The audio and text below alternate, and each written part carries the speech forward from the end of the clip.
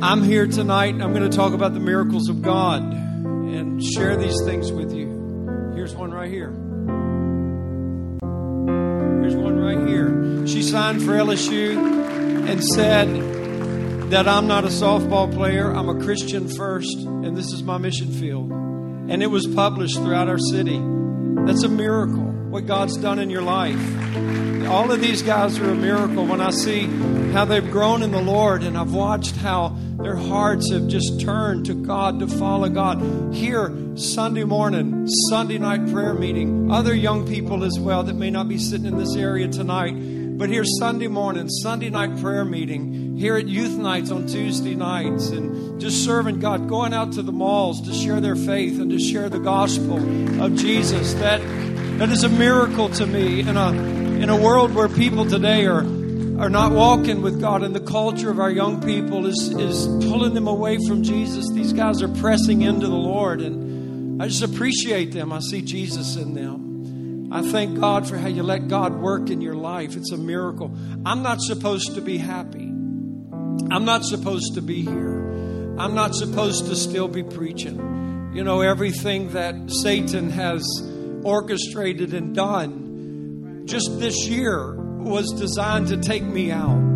It was designed to take my joy away. It was designed to overthrow my faith. I was supposed to be a statistic this year, like maybe others that have walked through a time of persecution and confusion in their life and just said, you know what, I'm not pastoring anymore.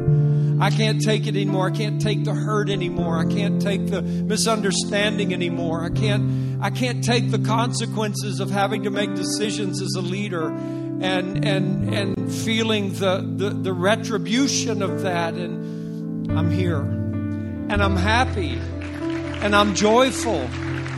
And I'm ready to go. I'm ready to just keep going for God. I'm thankful for what the Lord is doing. I'm thankful for Angie Merchant. To me, she's a miracle. And Paul is a miracle. Paul has watched his mother suffer and pass away. He's watched his wife suffer from cancer and battle it and battle it and battle it. And every time you see Angie, it is the most beautiful expression on her face. There's joy. There's a smile. And she's just a testimony of Jesus. That to me is a miracle. We would love to be able to just come and say, you know what? The cancer's gone. There's nothing there. And say, what a miracle. But I say, in the face of this suffering and in the battle with this cancer, not just the fact that she has faith, she has beautiful faith. That's a miracle. It is a miracle of God. And I rejoice in that. I rejoice in the testimonies of victory, such as Shannon's, as she's come through battles in her life with physical illness and teaching the women and teaching the ladies. I rejoice in that. I thank God for the miracles of the Lord. The Bible says in Acts, when Peter and John were beaten and they were forbidden to preach in the name of Jesus, they went back to the church, and the church was in a prayer meeting. I thank God for our prayer meeting. I think it's a miracle.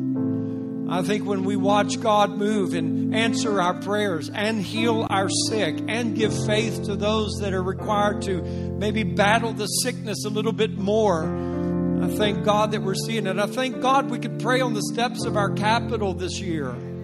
And we could have representatives there with us. We had churches with us. We had the head of the Baptist churches in Louisiana with us praying. We had the Pentecostals with us praying. We had non-denominations with us. We had Lutheran with us. We had so many that were with us praying and joining together, as well as our new governor was even there praying with us this past year. And we had others, representatives with us. And we saw victories in our state this year. We saw what God did with the abortion. What a miracle that was. And our state remaining an abortion-free state. Our state, because it was in states' rights now, and we're a state that does not want to permit abortions. I think that's such a miracle of God, and I'm so thankful to the Lord for that. And Peter and John went back to a prayer meeting, and they prayed, and they said, God, listen to the threats that are being levied against us. And they asked the Lord to do two things. They said, Lord, give us boldness to keep preaching. But Lord, you have to stretch out your hand, your arm, and you have to do wonders and miracles and signs and wonders for your holy child, Jesus. And the place was moved upon by the Holy Spirit. And the Bible says in Acts 4:33 that He gave the apostles great power to witness the resurrection of Jesus. And great grace was upon them all. I'm thankful for the great grace of God that is upon us all. God only knows the plans that Satan had for us this year, but here we are. Our bills are paid. We've got testimonies of miracles. We baptized so many people. I just look at Miss Kana and things that she's even walked through this year, and just coming from a Jewish faith, right? And getting in this water and speaking the names of God. I'll never forget that. And putting your faith in Yeshua. Beautiful, beautiful. And just to see these miracles of God like this. I thank the Lord for the grace of God, that we're not a church that is known for its fighting and its division and its strife, but we're recognized for our love for one another. And I thank God for that. That is a miracle of God to me. I thank the Lord for His power. When He said in Acts 4:33, He gave the apostles great power to witness the resurrection. That means irrefutable evidence. And I remind you of this. When the Holy Spirit wanted to give irrefutable evidence of the resurrection of Jesus, He did not take the world to an empty tomb. He took the world to a supernatural church. And He's doing that today because He is supernatural. The Holy Spirit works in supernatural ways to prove to the world today that Jesus Christ is alive. And I thank God that we are a church that believes in miracles. I was preaching in Scotland, Arkansas about 2 weeks ago. Not a lot of people in the room. There was a handful of children in the room. And I'm preaching. And the love of God fell upon that church like I have not experienced in a long, long time. And when I was preaching, the Holy Spirit told me that there are some 11-year-old kids here tonight that I have convicted and I have convinced them of the truth. And when I was preaching, I said that. I said, there's some, and I don't know anybody in that church.